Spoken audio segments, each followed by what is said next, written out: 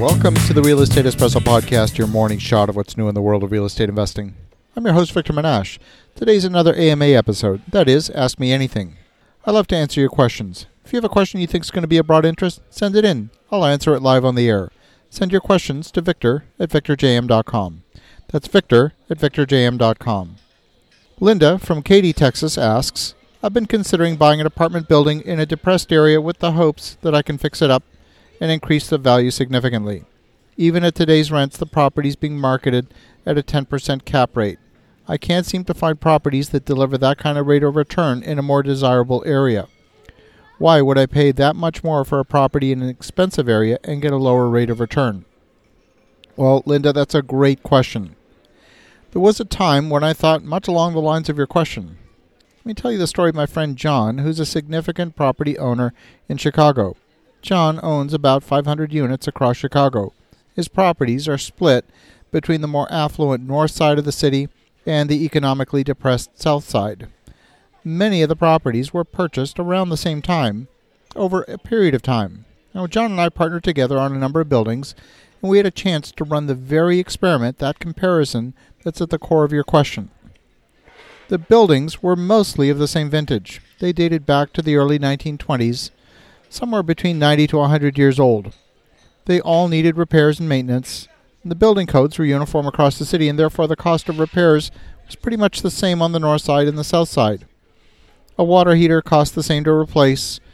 The boiler for a building centralized heating system would be the same price, doesn't matter whether it's on the north side or the south side. And drywall cost exactly the same, and appliances were the same too. And here's what we discovered. The buildings would be finished to roughly the same standard on both sides of the city. You might get a higher grade of appliances, maybe kitchen cabinets in one area versus another, but in total the difference in cost to perform repairs and remodels was very, very small. On the south side, we experienced much higher vacancy, and we experienced much higher economic vacancy. That term is code for people who are living in your apartment and not paying the rent. The manpower spent in collecting rent on the south side was easily 5 times more compared with the north side. But we were collecting nearly double the rent on the north side. Yes, the properties on the north side were much more expensive to purchase, but they generated positive cash flow. Our south side properties were often experiencing negative cash flow, even when they were full. The expense ratio for the lower income properties was much higher because the rent was lower. The electric utility doesn't care how much rent you're collecting for your property. When the water heater decides to die, the water heater doesn't care how much rent you were collecting either. It's going to cost an entire month's rent to replace a water heater on the south side and only half a month's rent on the north side. In a spreadsheet, it looks like the lower income property will offer higher rates of return. But in the real world, I would assert that the outcome is quite different. More important than cap rate is cash flow. Negative cash flow trumps higher paper rate of return every time. What the idealized calculations fail to account for is the wide number of problems that appear in these C-class properties over and over again. In a top-notch building in the most expensive area, you rarely experience evictions, or cases where tenants leave in the middle of the night and leave your apartment full of trash, broken furniture, with broken doors and holes in the walls. The cost of getting a unit rent-ready in a top area is a fraction of the cost of a unit turned in a bad area. Unless you model these risks as happening a third of the time or half the time, you're going to have a financial model that's more optimistic than the real world. Here's the final kicker. Many of the properties were purchased at the height of the downturn, in the range of 2011 to 2013.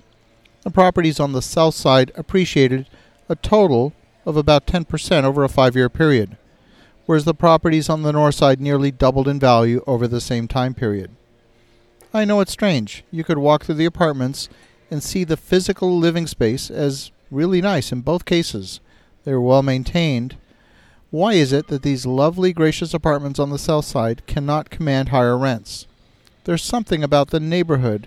The marketplace has decided that one area over here is the place to be and this other area over there is not. We didn't see gang violence around the north side properties, but we did on the south side.